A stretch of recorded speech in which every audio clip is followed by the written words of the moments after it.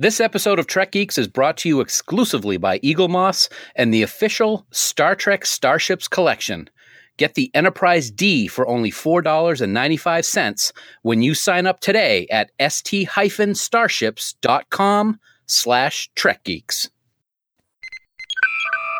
Hi, this is Nana Visitor, Major Kira Nerys from Deep Space Nine, and you are listening to the biggest little show this side of the Gamma Quadrant, the Trek Geeks podcast with Bill Smith and Dan Davidson.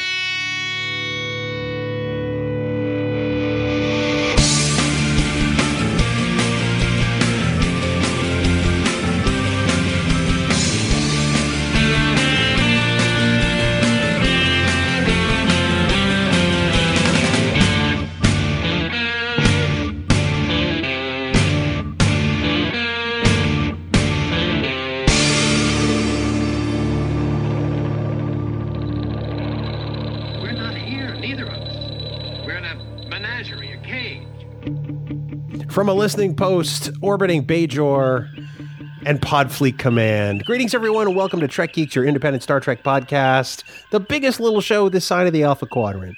We're thrilled to be here today. This is episode number 135, and I am your co-host, Bill Smith. You know, we love getting together with you all and talking Star Trek every week. It's some of the most fun we have each and every week. And, of course, by we, I do mean my co-host and I. If he were ever a member of the Maquis, they would have abandoned him on a planet quicker than you could imagine, because he's not very strategic and he's not very Maquis-like. He's the kind of aimless and sort of, singular focused Dan Davidson. Dan, sorry about that, buddy. I guess it's back to the Nyberite Alliance for you. Wow. Very nice reference. Little Way of the Warrior there, I'm thinking. See, I remember Trek Geeks and Stump the Geek, so yeah. I didn't remember it then. That's what I was just going to say. You didn't remember it when it counted, but we're going to bring up the Nyberite Alliance as often as we can, buddy. Thank you. Yes. No, it's great to be here. I've been looking forward to this discussion for quite a while here on episode 135, and thank you for that wonderfully boring introduction. I really appreciate it, Bill. Well, it was only befitting a man of your stature, I assure you, my friend. I knew that was coming. I walked right into it. Rake, wham. Thank you. Wham. Step right on the garden rake. Buddy, this week we're going to do our first 3-part examination. And we're going to focus on the dynamic of Michael Eddington versus Benjamin Sisko. And the first of the episodes is really just a fantastic entry in Deep Space Nine. It is really a fantastic entry. We've seen Eddington before this episode, but this was really what started what we like to call the Eddington arc. And I am looking forward to the discussion. It's a great, oh my gosh, episode. There's a lot of things that you don't expect, especially towards the end. We're going to get into all that stuff, and I've been looking forward to this 3-part conversation for quite some time. That's right. Episode 1 that we're looking at tonight is For the Cause. And then in the remaining 2 weeks, next week and the week after, we'll look at For the Uniform, which is just so intense. Yes. And then, of course, the last episode, which is that, oh my God, I'm having a total of glory. That's glory. I totally had a mind blank just then. Oh my word. That's right. I had a mind blank because I forgot to say that we were talking about For the Uniform. So. Or for the cause. For the cause, yeah. Even that one, too, yeah. Well, Dan, your cause right now is to tell the good folks listening how they might be able to get in touch with us and remind us of all these episode titles, since we are obviously challenged in that regard. Very challenged. It would be my pleasure, sir. It's actually easier than ever before to get in touch with us. Head right on over to trekgeeks.com/contact, and there you'll find a variety of ways to send us your thoughts. And hey, we want to hear from you, so please check it out. You can leave us a voicemail. You can Skype chat us. You can fill out the contact form and leave us a message about anything that might be on your Star Trek mind. Plus, don't forget that you can click the big blue button over on the right-hand side of the website, and you can leave us a voice message using SpeakPipe. And also, we talk about it every single week. I never get bored of it, Bill. We'd love it if every one of you listening would join our official Facebook group, Camp Kittimer. There are tons of great things going on there all the time. Star Trek talk, Star Trek picks, contests, polls. And hey, we got something new. It is the Friday Commute Celebration, where Bill and I do a weekly lip sync, especially just for our campers. So check it out. And plus another bonus. Oh yeah, you'll also get early access to episodes of the Trek Geeks podcast. So win-win, right? So to join the group, head on over to facebook.com/groups/Camp Kittimer. And one of our wonderful admins, Heather, Jackie, or Dan, will let you right in to join in on all the fun. But please remember that any comments or messages you leave us in any of these places may be used in a future episode. Bill. That is correct, Dan. Thank you very much. You know, this podcast is infinitely better when we hear from you. So please send us your thoughts or even just to say hi. We'd really appreciate it. Dan, you and I have spent a lot of time appearing on the podcasts of lots of friends of ours lately. And we figured it'd be good to give everybody a heads up as to some of these appearances because we've racked up 3 or 4 and counting, I might add. Yeah, it's always a great honor to be invited onto these other podcasts. We're family. We love Star Trek. We love talking to other people about Star Trek. And it's always really special to me when someone asks if we can come on. And I had the honor of being on Warp 5 just a couple of weeks ago with our good friend Brandon Shemutala. And we talked some Enterprise, and we had a great time. I got to say, we had a really fun conversation. We talked the Stormfront 2-parter and the episode after, which is it's escaping, I think, Home, I think was the title of it. But Home. Yep. Yeah.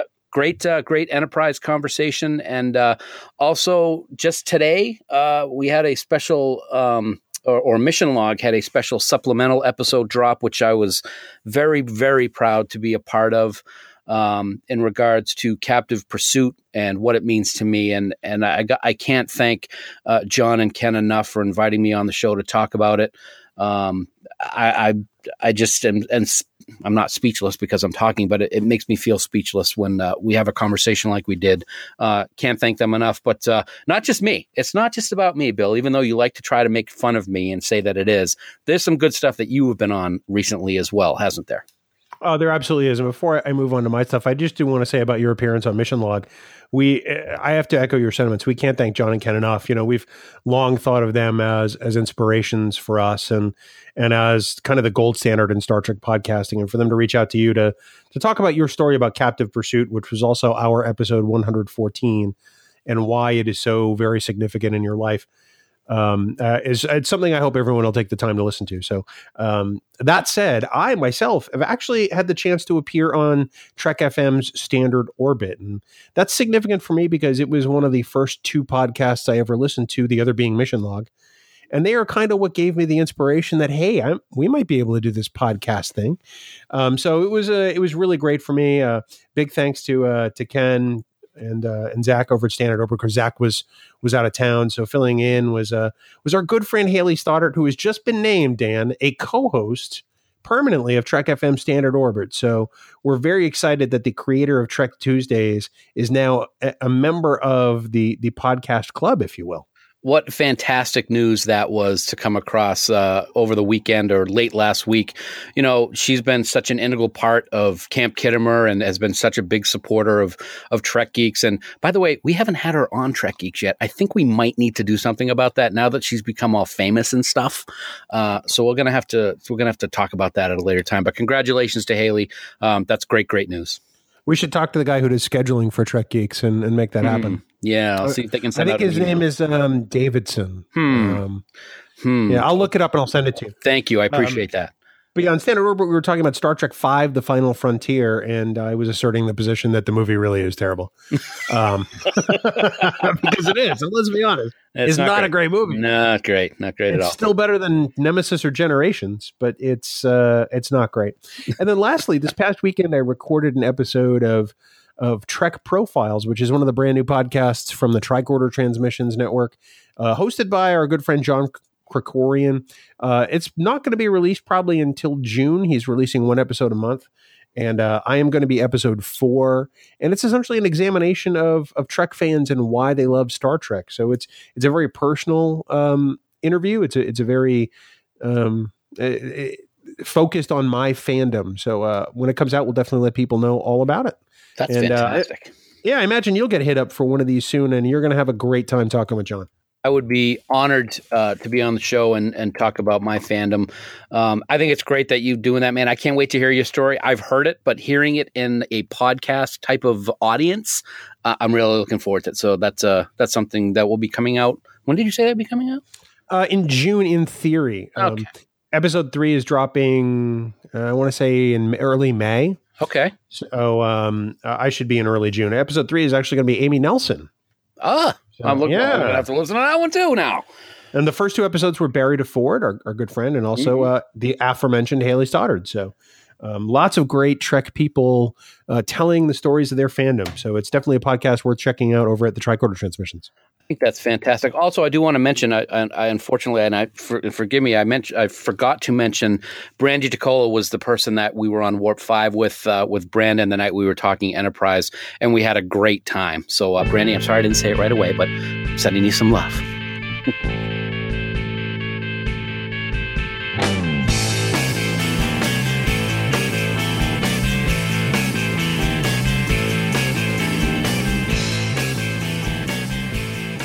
Dan, it's time for the news from TrekNews.net. No, can't do it that high. Hold on. Spanning the Alpha Quadrants. For Alda news on Alda Star Treks, yo. It's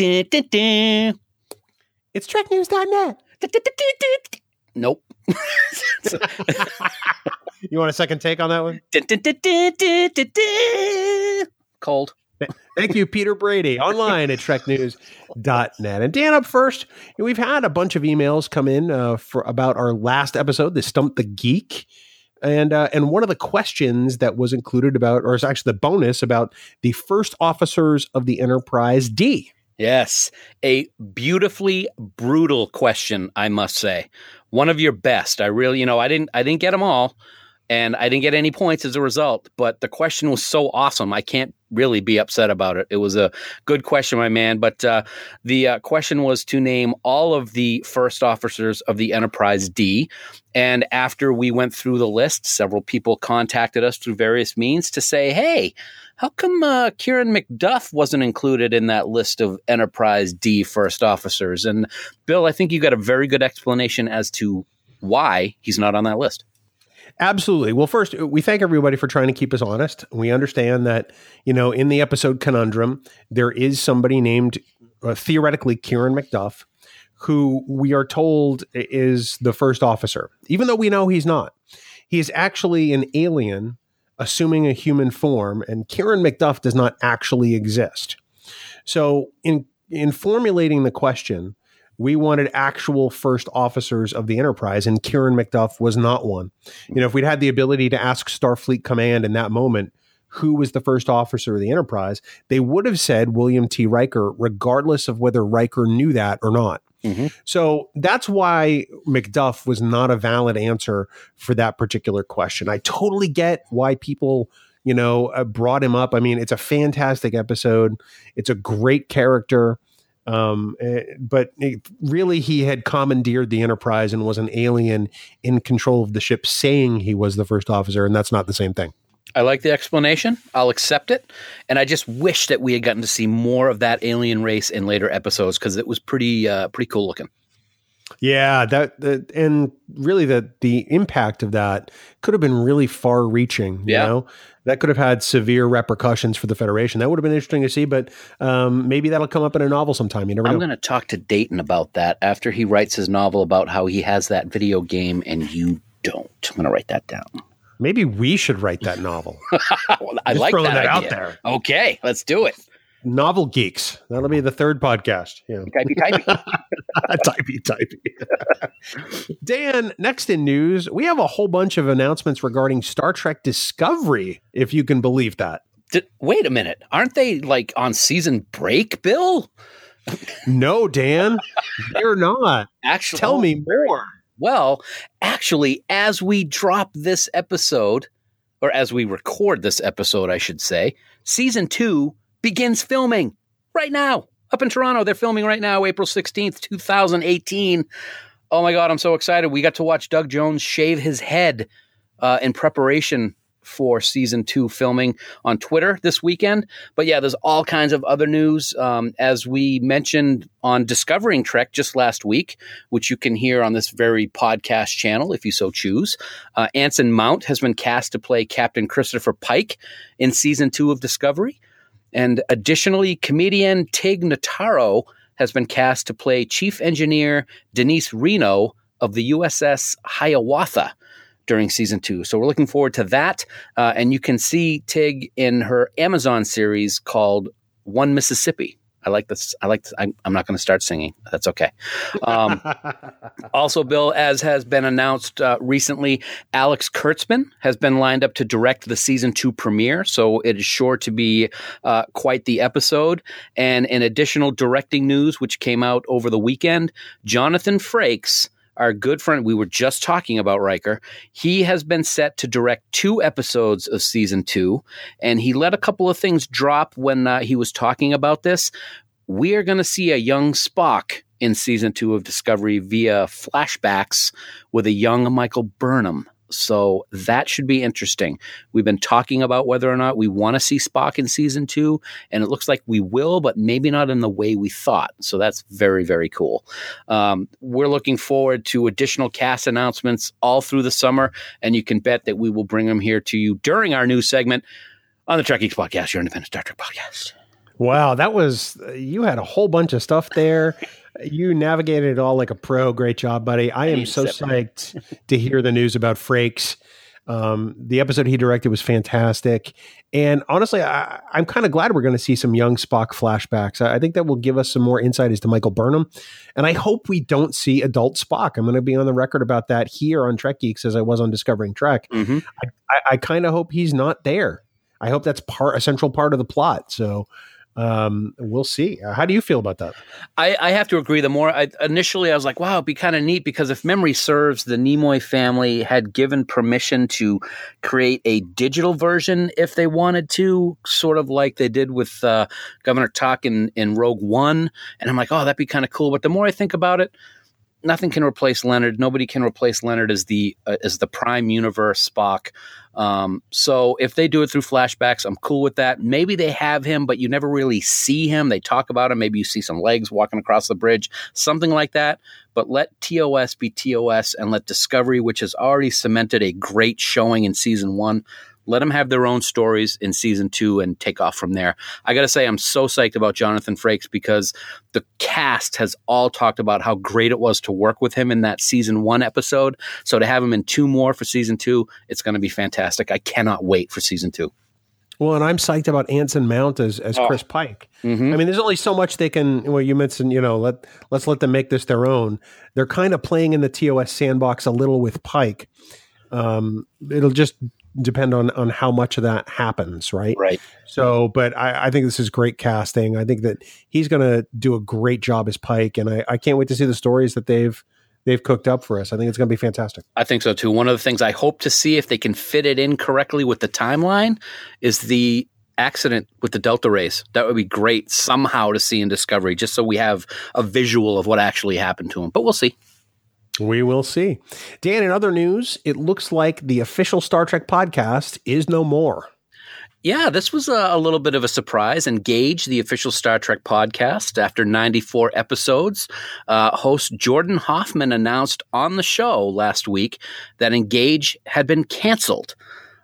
It appears that CBS decided to sell the CBS radio portion of the company to Entercom, which in turn decided to make a business decision and cancel Engage and other podcasts that were on the Play It network. So it was a business decision.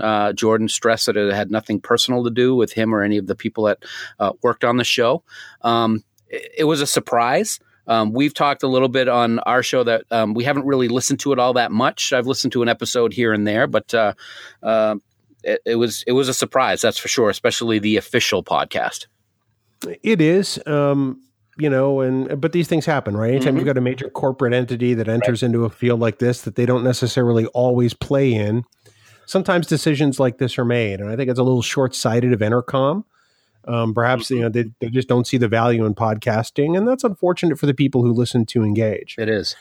if you were a listener of Engage and you're looking for other Star Trek content, let me assure you there are lots of wonderful non-official podcasts out there, and you can find them incredibly easy by searching iTunes or even in Google just for Star Trek podcasts. Yep, absolutely. We mentioned a few of them just a few minutes ago. They're all wonderful.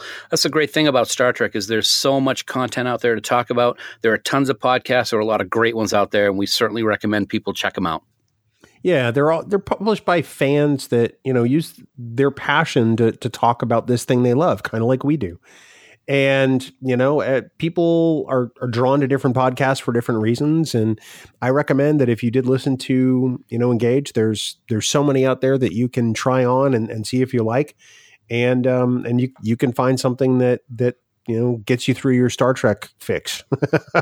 Here. That's yeah. So lots of podcasts, and we hope that you'll take the time to explore a good many of them, because so many of them are fantastic. Well said. And there's one called Trek Geeks that's pretty good too, I think, too. That one's okay. The co-host is a bit of a bore, though. No, the host is awesome. Yeah. Yeah, the host is awesome. The co-host, we've received an email. He's boring. Mm-hmm. Dan, some new Star Trek Deep Space Nine 25th anniversary swag has made its way to our quadrant, sir. It is always good to hear about new Star Trek Deep Space Nine merchandise. And we're celebrating the 25th anniversary of DS9 all year long. And CBS has partnered with Amazon and is offering a slew of new design t-shirts. So here's the interesting catch, though. According to TrekNews.net, you must have a Prime membership in order to be able to see and get these shirts. I found that very interesting. Designs include schematics of DS9, the Ferengi rules of acquisition, cast photos, other emblems, a whole bunch of stuff. So if you are a Premier member, go check it out. If you're not a Premier member, hey, get a Premier membership. It's worth it because you get Star Trek stuff, right, Bill? Well, I use Prime all the time, because it saves on shipping costs for so many things, and you get things in 2 days. Absolutely. It's worth it just for Christmas shopping alone. I mean, the money we save doing that is worth not going to the mall and trying to find parking. So, amen. Yeah. But yeah, I was taking a look at some of that stuff there, and I may be making some purchases. That's all I'm saying. Extra large for me. Thank you. You meant you want me to get something for you? I didn't say that. You said that.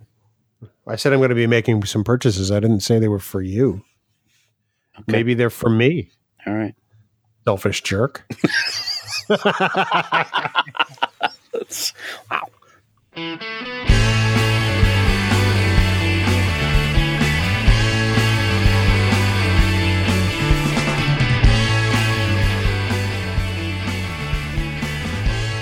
Dan, we are pleased and incredibly proud to welcome Eaglemoss and the official Star Trek Starships collection as our first ever sponsor on the Trek Geeks podcast.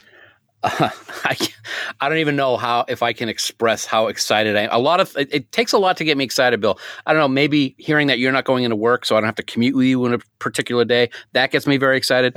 But nothing like this. I have loved these Eaglemoss products for a long time. They're officially authorized by CBS Studios. It's called the official Star Trek Starships collection. It's only available from Eaglemoss Collections. And we are now having them sponsor the Trek Geeks podcast. We're very excited about this. This is the ultimate collection of vessels from across the entire Star Trek universe, from TOS in the original series, TNG, DS9, Voyager, all the way through the movies, including Star Trek Beyond. So it's great news. And as you can tell, I'm pretty excited about it. You and I have seen these ships. We've seen vendors selling them in Vegas. Mm-hmm. We've seen some of the one-off things that we've received as gifts, and the quality of these ships is just it's amazing. Each of these models, Dan, is made of die-cast metal and high-quality ABS materials, and then they hand paint each of these models with reference to the actual CG models used in production, and as often as possible, they actually use photos of the original studio models when those were available. But, you get one of these things in your hand and they're amazing to look at. It's like they came right off your screen and into your hand. Each of these ships also comes with a display base, which is really kind of great because the ship sort of sets in there nicely and there's not a hole in the ship to stick it in. And there's also a collector's magazine featuring behind the scenes info, original design sketches, and a breakdown of the technology on board. And these magazines are printed just beautifully in full color on this really beautiful paper, Dan. They're really great. You welcomed me to my new job with a cube gift of the original TOS Enterprise large model, and it is gorgeous. These small ones are absolutely beautiful, and it's very easy to start getting them. You can subscribe to the collection today to receive your first ship, the USS Enterprise NCC 1701D, for only $4.95 with free shipping, Bill. Wow. I know, right? Additional models. And I got to tell you, there's already over 100 and they're amazing. And some that you wouldn't even think of, they're there available for you. They'll ship twice monthly and they're delivered directly to your door. So before you know it, you're going to have your own fleet and you can then, Bill, send your ships to us in a picture on Twitter because we want to see them, man.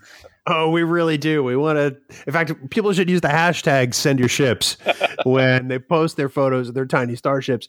But, Dan, also don't forget, as a subscriber, you're entitled to free gifts worth over $90. And of course, you can cancel your subscription at any time. And full details can be found at st-starships.com/trekgeeks. And don't forget the fans who'd like to purchase their favorite ships individually can certainly do that too for just a few dollars more, either online at shop.eaglemoss.com or at your local comic book shop. So excited about this. So remember, folks, to subscribe, that's st-starships.com/trekgeeks. And we thank Eagle Moss and the official Star Trek Starships collection for sponsoring this episode of Trek Geeks. Dan, we gathered this week to talk about, sort of round one in the Sisko versus Eddington saga. And that is, of course, the Deep Space Nine episode For the Cause. Man, what a great episode this is. It's a great episode. We've been wanting to do this for a long time. We've talked about it several times. And I don't know, man, it just seems that everything's been building to this. And so I'm looking forward to the discussion. That was really good. Thank you. Like a lot of Deep Space Nine episodes, there were a lot of layers here. And it's really evident with this story because, at the heart of it is a betrayal of Benjamin Sisko. And I don't necessarily mean by Michael Eddington. That's right. Mm-hmm. You go through, 3 acts of this episode, almost 4 acts of this episode, thinking that really the quandary here is the fact that Cassidy Yates has been smuggling for the Maquis. And you think that that's really going to be the big reveal of the episode, only to find out, oh no, my friend, there's more. Yeah. And, I got to hand it to the writers of the show and to the gentleman who plays Eddington, because as I said earlier, he's seen in other episodes of the series before For the Cause. And even through this episode, you got no idea what he's about to do. And when it actually happens and he stuns Kira, stunning, right? It's just one of those oh bleep moments that we've seen from time to time in Deep Space Nine. And like you said, Ben's already going through enough with what's happening with Cassidy. And then this gets thrown at him from out of nowhere. And it's just magic. Ken Marshall, who plays Eddington, it's hard to believe that Eddington's only in 9 episodes of Deep Space Nine. I know. Yep. But he's also in the movie Krull, which is a fantastic, horrible movie. It is. Let's be honest about this. He's also in, one of the epic miniseries of the 1980s, Marco Polo, where he played the title character. I remember my parents watching that in the 80s, and they absolutely loved it. It was an 8-part show, and they watched every single episode. I'm just going to say it just like that so you understand how they watched every single episode. Nice. And then when he turned up in Deep Space Nine, I thought his role was very interesting as a foil for Odo. Yes, absolutely. Here's this guy from Starfleet Security who's automatically going to set, Odo ill at ease. And they really played that up front in The Search Part 1 and Part 2. Oh yeah, Odo's my favorite character of the series. or one of my favorites, and to see him put in this uncomfortable situation right away.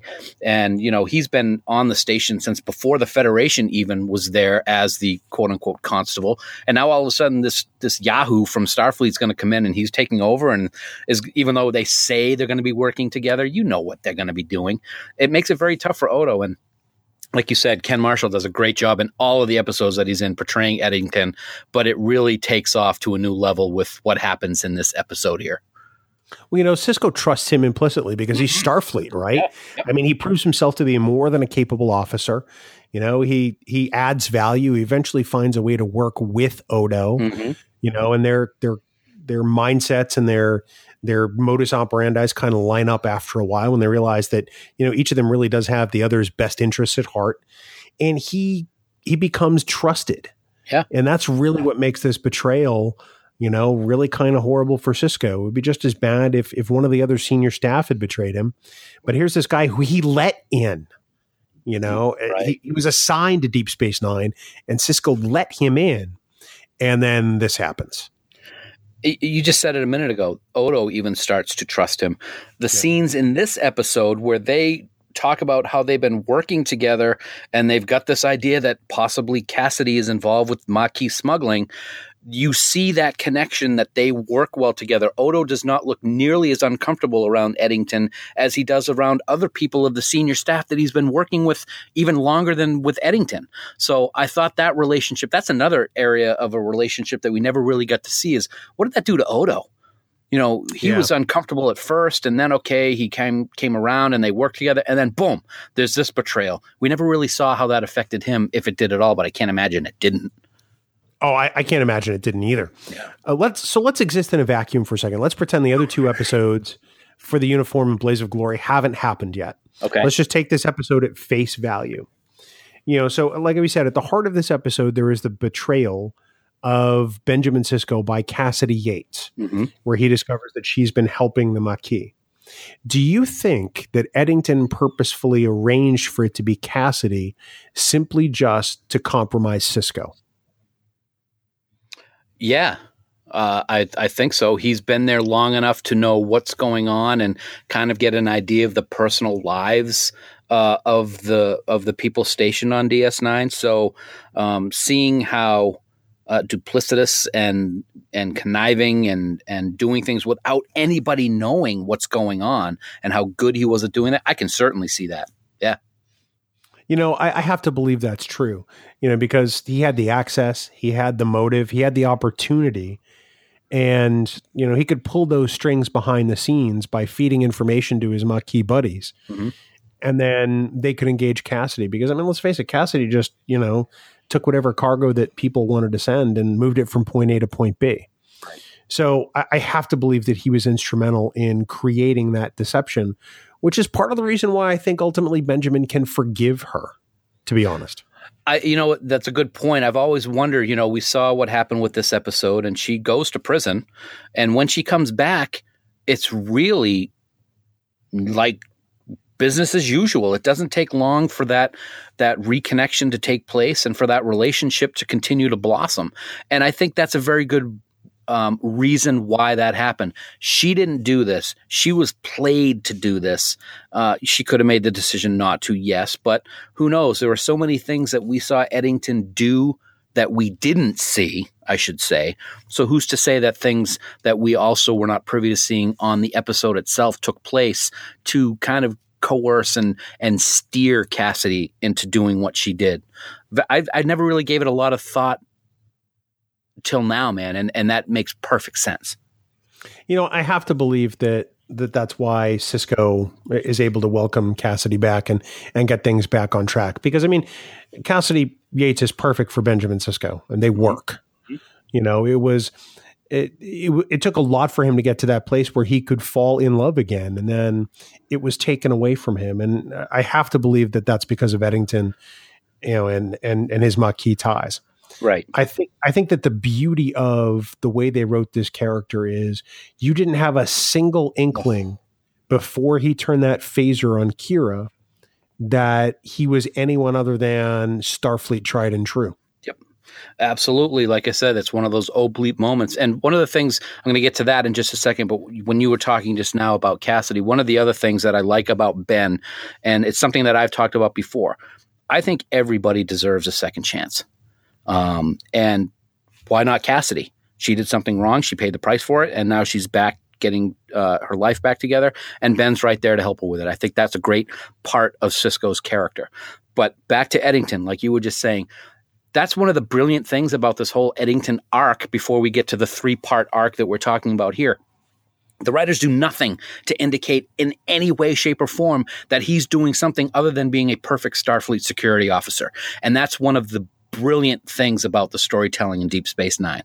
I don't think there could have been anybody that expected that to happen when Kira walked in and he just says, I'm going to have to take command of the station. Zap.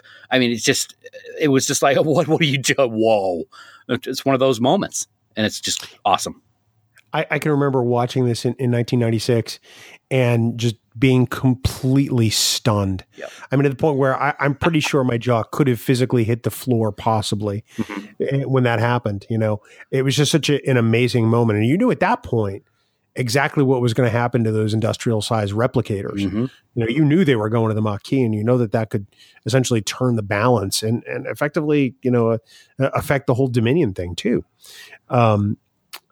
I have to say that one of my favorite scenes in this particular episode is the scene between Benjamin and Jake, where Benjamin has got a lot on his mind. You know, he and Jake are at the table, and Jake's like, you know, trying to, you know, nudge the old man and, you know, saying, hey, you look pretty tired.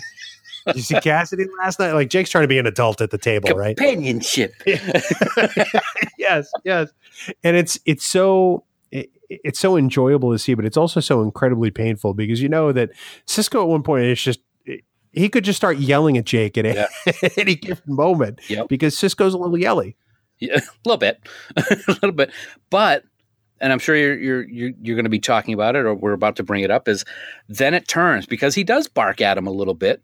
And then he apologizes. And that scene where he grabs Jake's hand and says, this is important. All the other things can happen, but this is what important is. That shows that closeness between Ben and Jake and Avery and Sirach, in my opinion. That's one of the best scenes between the two. I agree with you completely. You know, it's funny you brought that up because I was going to mention that.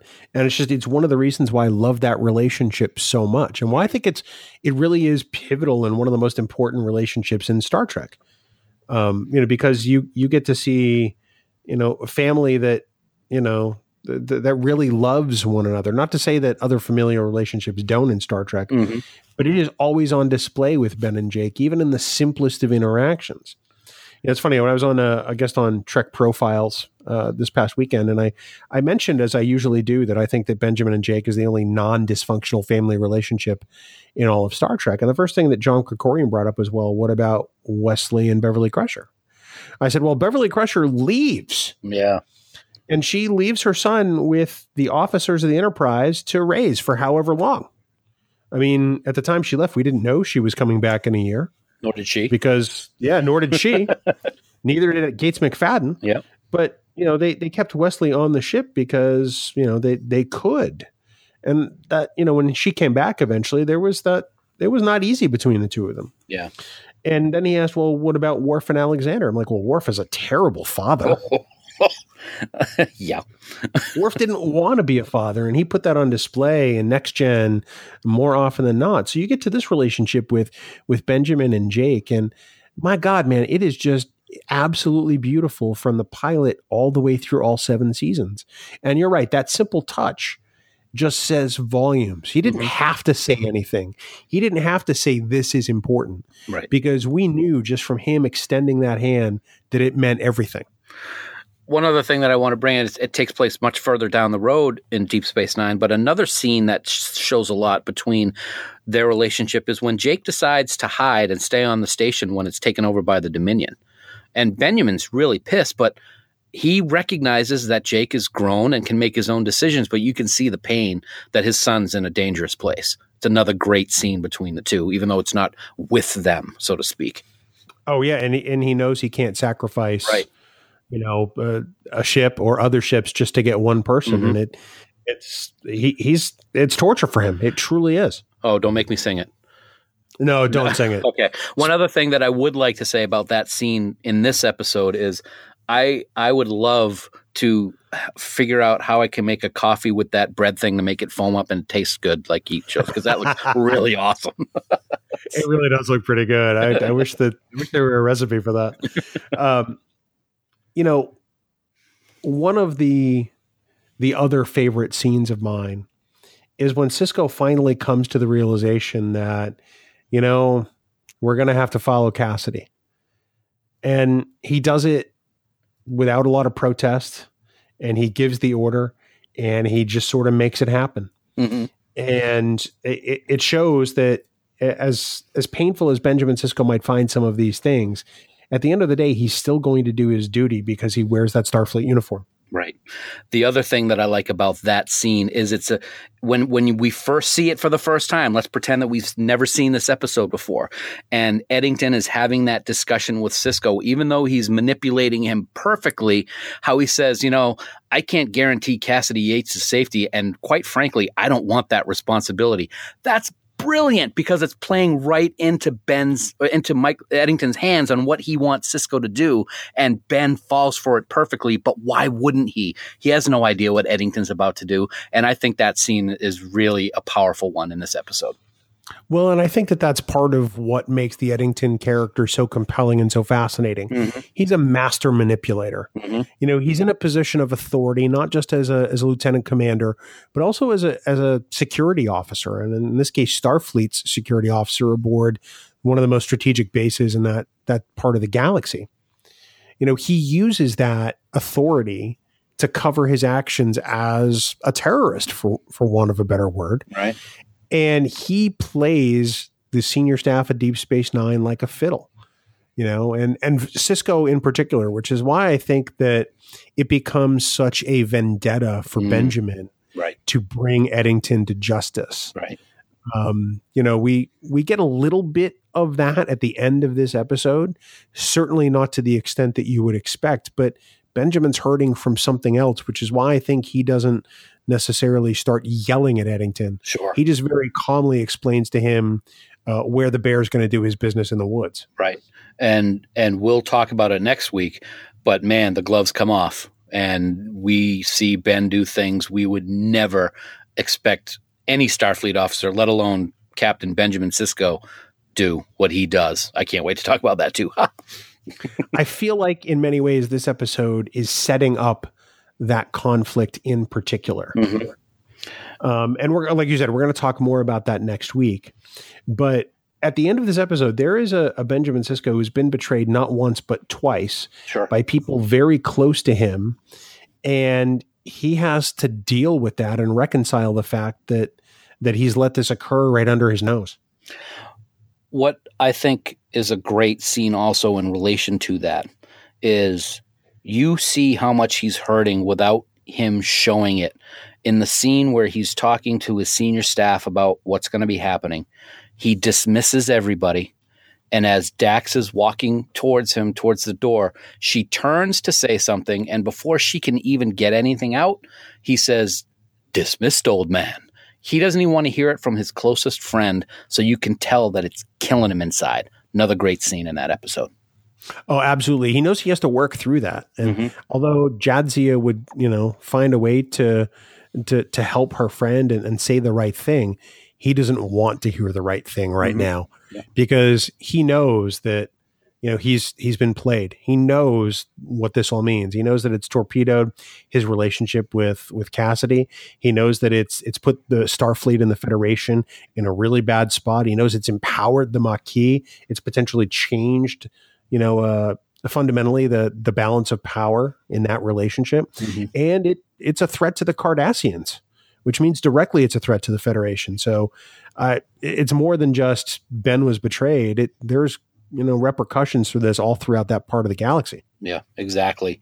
One of the things that I wanted to also bring up in this episode that has nothing to do with Cassidy or Sisko or Eddington is the B story, or maybe even the C story, if you think of Cassidy as A, Eddington as B, or vice versa. But the C story in this episode, I thought was a great, relief from the tension of what was going on in the main story plot, and that's Garak and Ziyal. I think that, of course, anything with Andy Robinson in Deep Space Nine is just pure gold, but his relationship with Ziyal is really special, and we get to see the beginnings of that with this episode, and they're both nervous. A little sexual tension there, I think. What do you think, Bill? Oh, a little bit. I mean, I get why she wants to, sort of break the ice with Garak and spend some time with him. I mean, he is the only other Cardassian on the station. Mm-hmm. She doesn't know much about Cardassia. She can't go there. Yep. Because she'll be shunned because she's part Bajoran, and she doesn't really feel at home on Bajor anymore because she looks like a Cardassian. Sure. So she's sort of in this, purgatory, for want of a better word. And the only other person there who might be able to understand anything of what she's going through is an exiled spy. Absolutely. And I got to say, kudos to the makeup department for Deep Space Nine, because the subtle differences with Ziyal being half Bajoran and half Cardassian, the Bajoran ridges, along with the, I don't want to sound racist because we call them the spoonhead part of the Cardassians, was awesome. And I got to tell you, man, I didn't notice that right away when we first saw Ziyal. It took me a while to notice it, and how the females of Cardassia have the less pronounced bones in their face. I thought it was great, and I apologize I don't have the actress's name who played Ziyal for this episode, because it wasn't the same actress for the entire series. I really wish they had kept her the whole time, because I loved her in this episode. This is actually the only time Tracy Middendorf plays Tor Ziyal. Wow. In the episodes that we saw her before, it was played by Sia Batten, who we see again in other like in Enterprise, I believe. And she's in Indiscretion and Return to Grace. And then in season 5's in Purgatory Shadow, Melanie Smith, who I think is on Fear the Walking Dead now, assumes the role and then plays it throughout the balance of the series. Yeah, okay. I love the scene in the elevator where they're both there with people, so they're okay. And then it's just the two of them. And the way that Andy Robinson just delivers that, and you, my dear, have nothing to fear from me. It's just the perfect Garak expression. But he means it. Where all the other times he has these expressions, he's being Garak the spy, Garak the manipulator. This is true Garak, and it shines through brilliantly with Andy Robinson, as anything he does.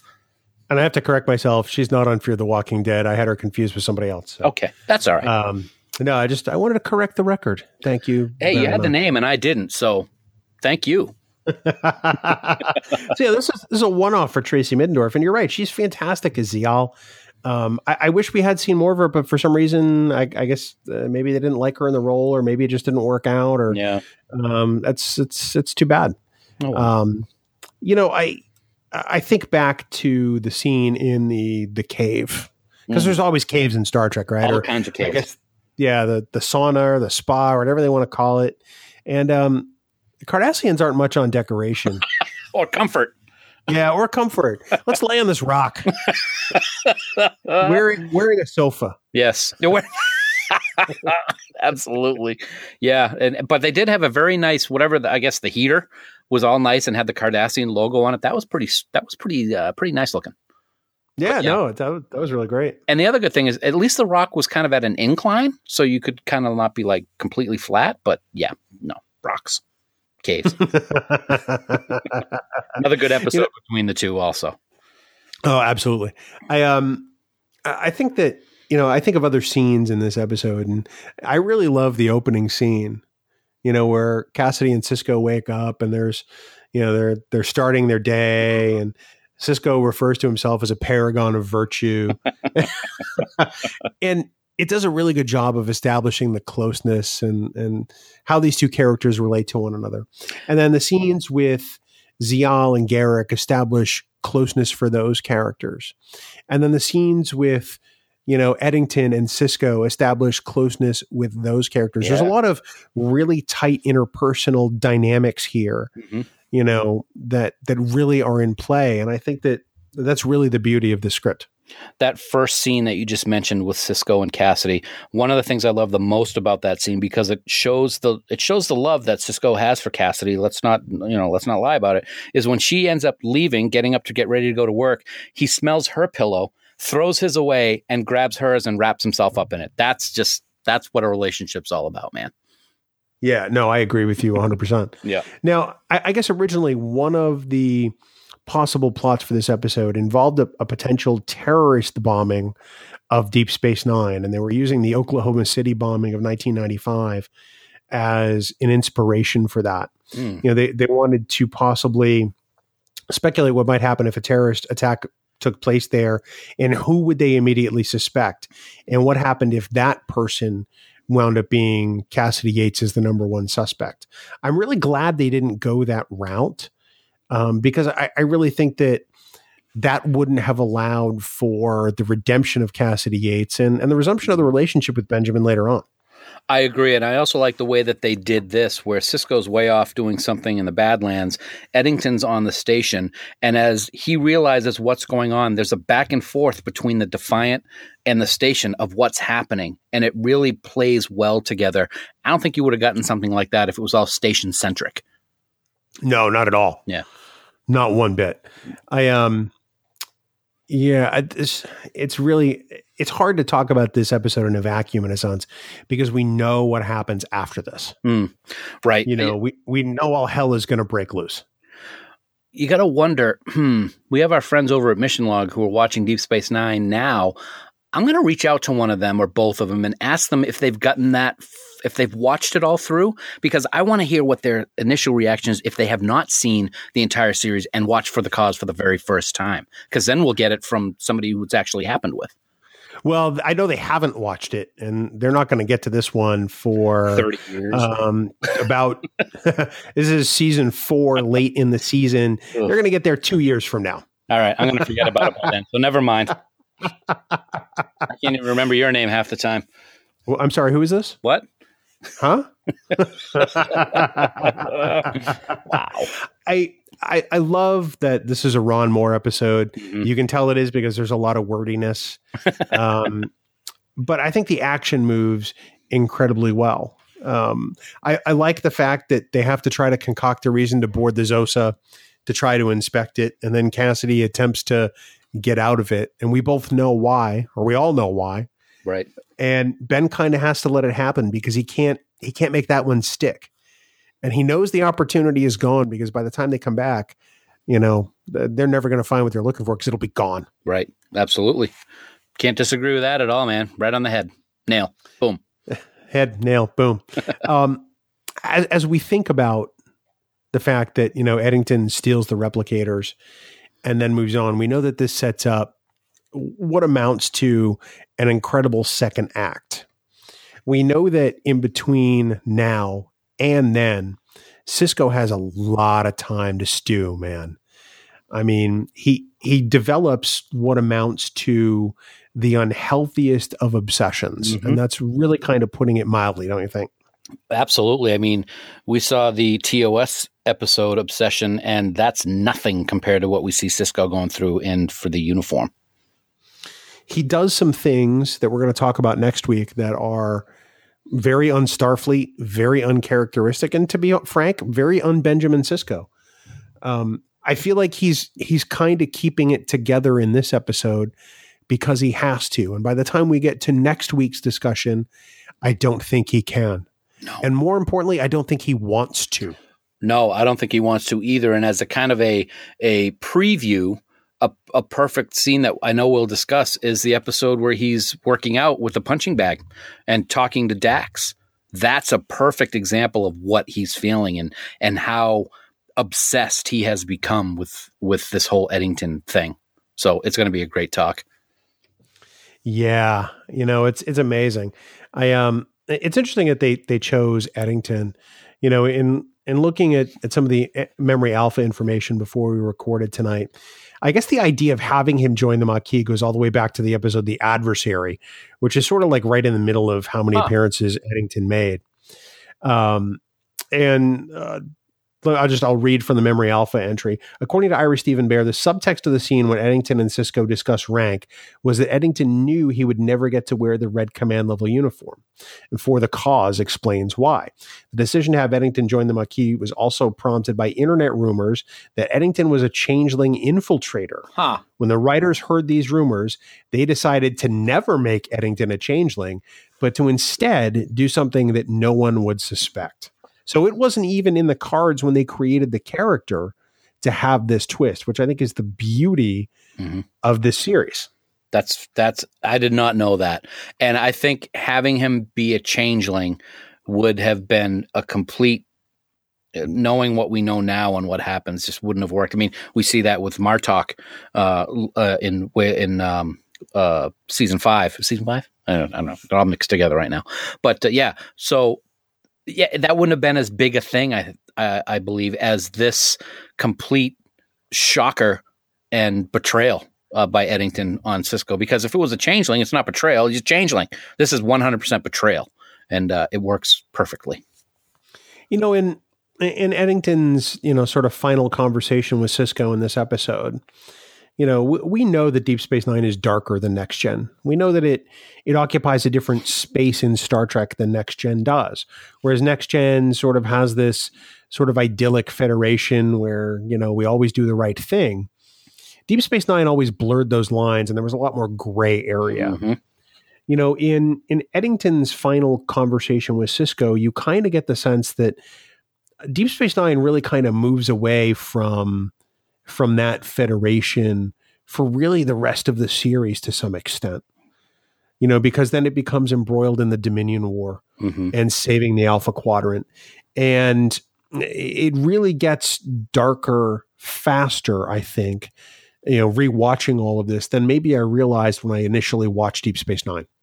That's something I haven't really actually thought of. I'm going to have to, when we do the rewatches of these episodes and then I continue on, I'm going to have to keep that in mind to see if I have the same take of it as you do, man.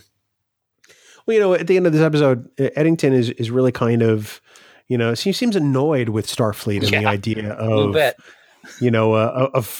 of this beautiful future. He seems that Starfleet has sort of ruined everything. And it's really kind of surprising that, he would really kind of fall in line with the Maquis, especially knowing that, it was a political decision more than anything. Right. But, the thing about Starfleet is, it's paradise for want of a better word. And Eddington says nobody leaves paradise, and why would they? But he does.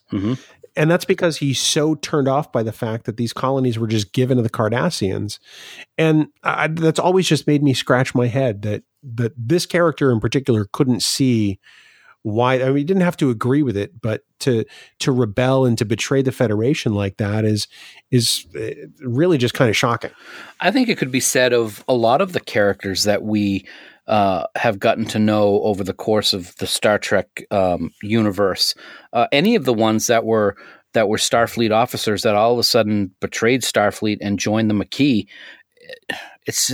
Maybe with B'Elanna, you can kind of, she was kind of a outcast a little bit, and she had kind of a chip on her shoulder. But Chakotay, and maybe him too. See, now that I'm talking about it, I'm finding reasons why it was okay for them to do it. So yeah, Eddington's was the biggest surprise. I was going to say Ro, but of course she's Bajoran, so that's certainly not going to be a problem. So yeah. Well, and what is it that Eddington says? At least the Borg are honest about assimilating you. Which leads me to believe that he feels betrayed by Starfleet. Yeah. Or by the Federation, maybe both. And that's really kind of the surprising thing when he throws the Borg in Sisko's face. And he's so disenfranchised and disenchanted with that, that perfect Federation that he's taking these kinds of actions. And I think that, that's really kind of surprising. On one side, you have Kira, who fought as a terrorist to, get rid of the Cardassian occupation, because they were horrible. They pillaged Bajor, they ruined the lives of the Bajorans, they enslaved the population. And Eddington becomes a terrorist simply because he doesn't like how awesome the Federation is. It's funny. this goes to show, I think, in some ways, how this type of off-the-wall radical thinking can distort someone's perception. You're actually going to compare the Federation and what they did with a couple of colonies, and it's not right, per se, to the Borg, and you're saying that the Borg are better in that instant? Yeah, that's a little off the wall. That one's and you're right. When he throws that at Sisko, it's like, say what? That was another strong moment in the episode that, to me, showed the complete lack of reason that the Maquis would have in this situation. Or in particular, the complete lack of reason that Michael Eddington has. Yes, yeah. Because he can't even, address the topic rationally. Right. He can't present his case to Sisko and say, look, I used to believe in this thing. I can't believe in this thing anymore because of what we did with these people. Right. Chakotay approaches it far more rationally than Michael Eddington does. Yep. Obviously we don't know all of Chakotay's details with the Maquis, but he doesn't seem nearly as off the wall as Eddington does by a long shot, even when we meet him in the beginning of Voyager. Right. I agree. Absolutely. Yeah. The more I think about the different characters, when I said a minute ago, the more I'm like, no, yeah, they all had reasons. And it made sense. But this one was a complete, wow moment. Wow. So, we're forced to believe that Michael Eddington is a serious threat, not just to the security of Deep Space Nine and to Bajor, but to the Federation and to Starfleet, and possibly to the Cardassians. And I think that that's why Sisko knows by the time for the uniform comes around that he has to stop him, because it's just going to escalate. In some ways, this is going to sound really weird, and I don't know if I'm going to bring it across correctly.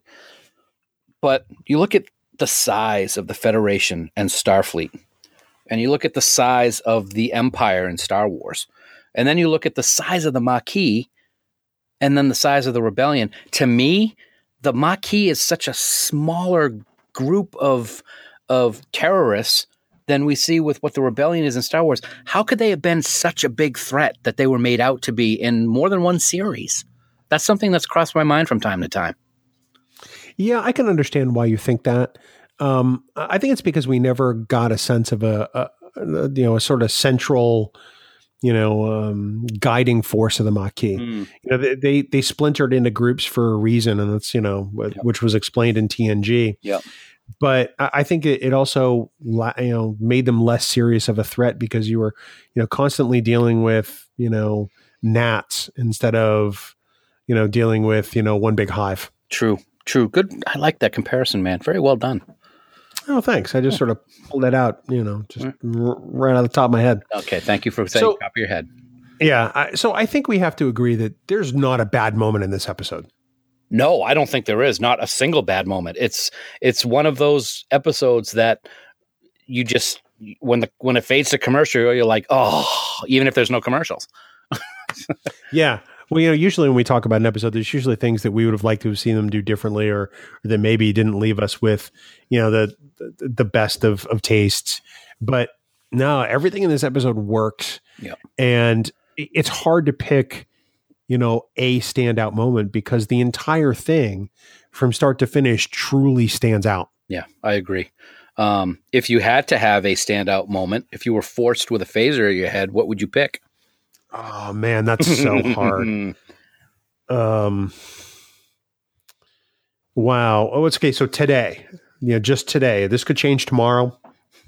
This could change a month from now. Okay. But as of right now, today, I'm going to say the final scene between Cassidy and Benjamin. Okay. As she's being taken off. Okay. For me, because he says, they essentially say their piece. He says, he knows. And, he says he'll be there, and she says she'll be back, and, they're going to pick up, and that he understands her role in this. And know that there's more, right. This is a ... and not a period. Sure. And that this has, a place in Benjamin's heart. And to me right now, today, that's really what stands out to me in this episode. Okay. I think, and it may be one that a lot of people choose just because of the sheer magnitude of the scene. It's when we find out what Eddington's doing and he stuns Kira. That is just a moment that it's like the Jem'Hadar ramming the Galaxy class starship in the Jem'Hadar episode. It's one of those moments. So that to me is the one that you're like, just jumping out of your chairs, pointing at it, saying, "He did what?" It's just awesome. Just love it. It really is. Everybody turns in a great performance. Well, I say everybody. I mean, Alexander Siddig has one line as Bashir in this episode. Yeah, that's true. Practically. I mean, I don't think he does anything in this episode at all. So Dax is great with her uncertainty with Sisko. Yep. Ken Marshall, man, he kills this episode. He just knocks it out of the park completely. He is the best good guy turned bad guy, sure, I think, in the history of Star Trek. I have to agree with that 100%. He's great. I got to say at first, when he first came on Deep Space Nine, I was a little like, do I like this guy? I grew to like him. I grew to love him. Then I grew to hate loving him. I understand, right? I get it. Exactly. Well, over the next 2 weeks, we're going to be looking at the final 2 chapters in this. I want to call it a battle, but it's really not. It's kind of like the ultimate conflict for Ben Sisko. Yeah. He doesn't really have a nemesis, and I think this is as close to that as he gets. He goes on the hunt for Michael Eddington the next episode, and he's not willing to let anything stand between him and Eddington. And we're going to talk a lot about obsession, and we're going to have some hard questions next week. That's for sure. I like it. I'm looking forward to it, and you can bet that I'll be here talking to you about it, my friend. I sure hope so. Dan, the other thing we're going to be here talking about next week when we get to this juncture of next week's episode is 5-Year Mission. And how much we love those guys. Year 4 is dropping in just a couple of weeks. Oh, man. Oh, my God, Dan. My God. And we're going to have brand new 5-Year Mission music, and we're going to be hearing some of that on Trek Geeks. Yes, we are. Pretty darn soon. So we want everyone to head out to 5yearmission.net. Really order your copy now. Just do it. You're going to love the music. You're going to become a huge fan. And then when you hear the music on Trek Geeks, you're going to go, oh, I know that song. And it's awesome. Really? Yeah, 5yearmission.net. I love it. I can't believe that we're less than 2 weeks away now from year 4, which is it's just awesome. And if memory serves, I think a tweet dropped just the other day that they were guests over at our friend Jim Morehouse's Trek Ranks, and they may have had a little year 4 music in there. We have to check it out. I'm so psyched. I'm awesome. You know what else I'm psyched about, Bill? I love Deep Space Nine, and I love. I love the alien races that we see in Deep Space Nine, but none were as brutal and savage as this particular race. They were unlike anything the Federation had ever seen, and they were bred only to play drums. Oh, no. Yeah, I know. It's scary. They're genetically engineered to obey the Trek Geeks without question, which is not a bad thing when you think about it. Their motto, Bill, drumming is life. It is the order of things. They are, here it comes. Yeah. The Jem'Haffark. Oh. No? Yeah? I thought you were going to say it's the tempo of things. You don't have to be putting those things in the show now. No. Oh, no. And now that I have a soundboard, it's the Jem'Haffark. I am a Jem'Haffark. He is a Bill Smith. Is the order of things, because they are genetically engineered, to obey the Trekkies. Anyway. I was going to say the founder is wise, but in this case, he's really not. The founder's got issues. Couple. Yeah. So that's 5yearmission.net. Please download all their music. We guarantee you're going to love it. Dan, next week, as we talked about just a few moments ago, we're going to continue our look at Sisko versus Eddington with what amounts to an intense middle act. Isn't that correct, sir? Yeah, intense is an understatement. Next week, it's going to be part 2 of our trifecta as we deep dive into the second Eddington arc episode, which is entitled For the Uniform. And I don't know about you, Bill, but I've always thought that this second episode was the best of the 3. And next week, we're going to break it all down on an all-new episode of Trek Geeks, your independent Star Trek podcast. Well, we don't get echo for podcast. That doesn't sound right. That doesn't sound right. That's going to draw the explicit tag. No, not really. Not at all. Not And at of all. course, for more great Star Trek discussion, we want everyone to head on over to the Tricorder Transmissions online at the tricordertransmissions.com. Yeah, Dan, you know that they have a brand new podcast called Trek Profiles. Did you know Oh boy. that they have another new podcast coming soon? I don't have enough room on my Zune for all these awesome podcasts. Right? They keep turning out more and more and more content. They have a weekly Star Trek news show starting up soon with a rotating lineup of hosts on the Tricorder Transmissions Network. And like all of their other shows, it's going to be fantastic. So that's the tricordertransmissions.com. And of course, Dan, for all the news on all the Star Treks, please visit our great friends at treknews.net. For now, this has been episode 135 of the Trek Geeks podcast. We do hope you all live long and prosper. You know, Bill, in some ways, you're even worse than the coconut. At least the coconut tells you how good it's going to taste. No? Right? Maybe? False. Yummy!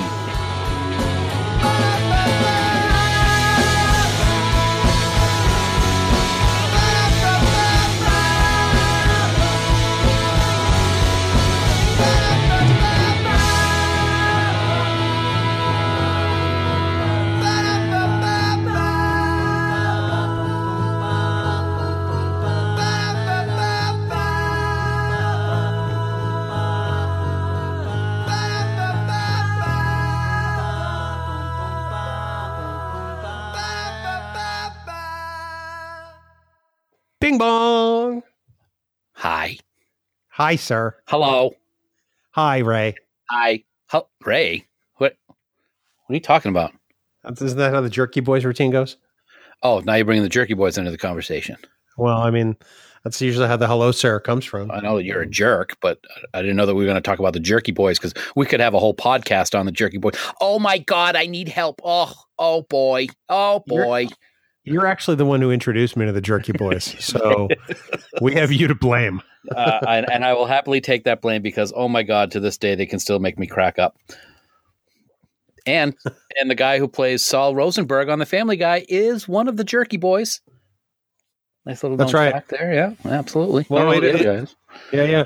Well, it's who cares? Yeah, you know, Jerky Boys, aptly named for you and I to be talking about them. So They can get their own podcast. the Jerky Boys podcast. Maybe they have one. Ah, that's a good drink. What are you drinking? I cracked open some Patron tonight, my friend. Nice. Yeah. So a little Patron margarita with a little pomegranate lemonade thrown into it. Give it a nice little tarty, tangy yumminess taste to it. Yeah, that's what I'm talking about. Right? Tarty, tangy yumminess. Hashtag. Hashtag? Yeah. Hashtag, Spock. Hashtag. Mark. I still got this little cough. I just don't know what to do. As I'm drinking a little bit. I have some Di Serono on the rocks right now. Di Serono. Okay, I got to tell you about this new drink that I purchased last night. We happened to be watching television, and there was a commercial for you ever hear of rum chata? Vaguely. Rum chata. It's a rum cream. It's very good. Well, the commercial was for frappe chata because it's rum chata with dark roast coffee blended in. Oh boy. So the commercial ended and I looked at my wife and she had a big smile on her face. So I said, I'll be right back. And I got in my car and drove to the liquor store and bought a bottle. So wait, this is like a Starbucks Frappuccino with rum is essentially what we're talking about here? Pretty much. So I got home, I put it in the fridge, I let it chill for a bit, then poured a couple glasses over ice and boy, oh boy, it's got a nice cinnamon vanilla flavor with that little bit of coffee. And it's only got the amount of caffeine as a decaf cup of coffee. So you can drink it late. And I recommend it. Oh, very nice. Try it out. I may have to try some of that. Of course, they're not paying to sponsor anything on Trek Geek, so thanks for giving them the free ad. That's all right. It's worth it when it's, tasty. Of course, I just name dropped Di Serono. I could have just said Amaretto. Yeah, there you go. Yeah, so my fault, no. Your fault, yes. And we can just continue along and forget about it. I'm sorry, who are you? What? Yes, exactly. What?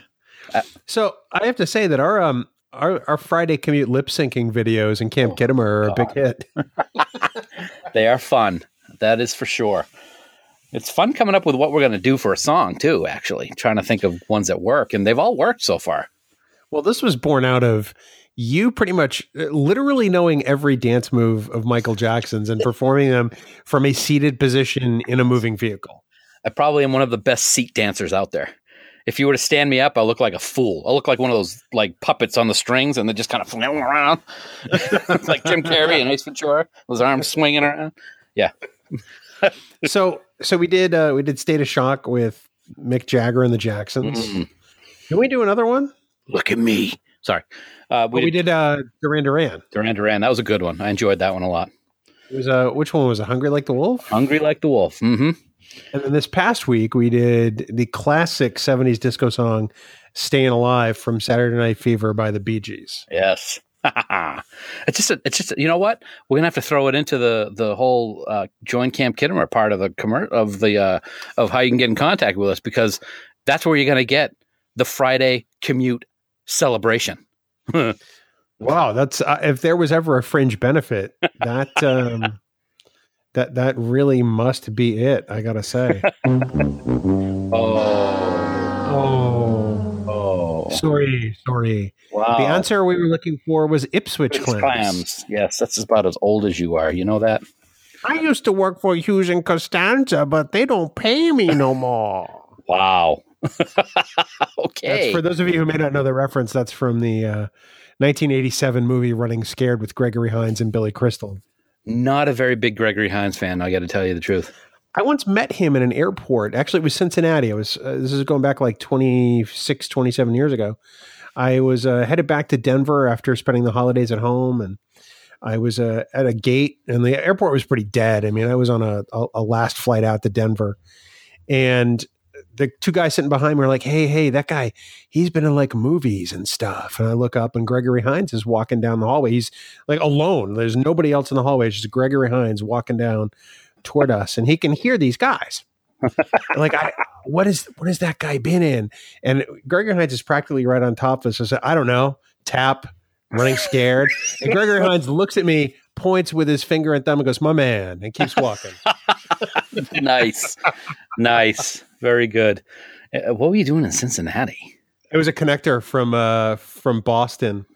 I had to stop in Cincy, and I had to make my way to Denver from there. Okay. All right. Well, I approve. My man. My man. That's awesome. Yeah. Gregory Hines, one of those great talents just taken far too soon, man. Yeah. How long ago did he pass away? Oh, wow. A while, isn't it? Yeah. Jeez. I feel like I have to look this up now. Well, I'll get it before you will. Yeah, he died in 2003, August 9th. Yeah. Yep. Yeah. There you go. See? Wow. I can't type good, but when I need to, I be type good. I be type good. White Knights, that's another great movie. Of course, it's got that terrible Lionel Richie song. Say you, say me. Oh, I think we found our Friday commute. It's not a duet, though. Oh, well, you can just stare lovingly into my eyes as I sing it to you. We could pick another Lionel Richie song. Dancing on the Ceiling? All Night Long? All night? I think those are the only ones that he ever did. No, I'm just kidding. Wow. We can do Brick House by the Commodores. Very good. Very good. How about We Are the World? No. No. Just the Lionel Richie song part. I really don't like that song, though. It's kind of worn it out. It's welcome. I don't want to be insulting to the song because it was for a good cause, but it's like, come on. But it wore out its welcome about a week into it. Let's be honest. Wow. Okay. Woo. Okay. And complaints can be sent to Bill at. No, that's a podcast at trekgeeks.com. Yes. Well, I don't want to be involved in it. I'm part of a podcast. People are going to complain about you're putting down an American Icon song. You will get copied on all those emails automatically, by the way. So. I do. That's true. Yes. So you ready to do this there? Oh, I've been looking forward to this for several days. Yes, sirree. Let's do it. Can't wait. All right. Well, what are you doing? Let's do it. Tito, get me a tissue. Wow. Jermaine, stop teasing. Oh my God, that's awesome. All right, I'm quoting Eddie Murphy. Okay, Yes, just you are. before we get hit. I'm not mocking Michael Jackson. I'm mimicking Eddie Murphy's routine where he imitates Michael Jackson. Classic Eddie Murphy. All right, let's do it. All right.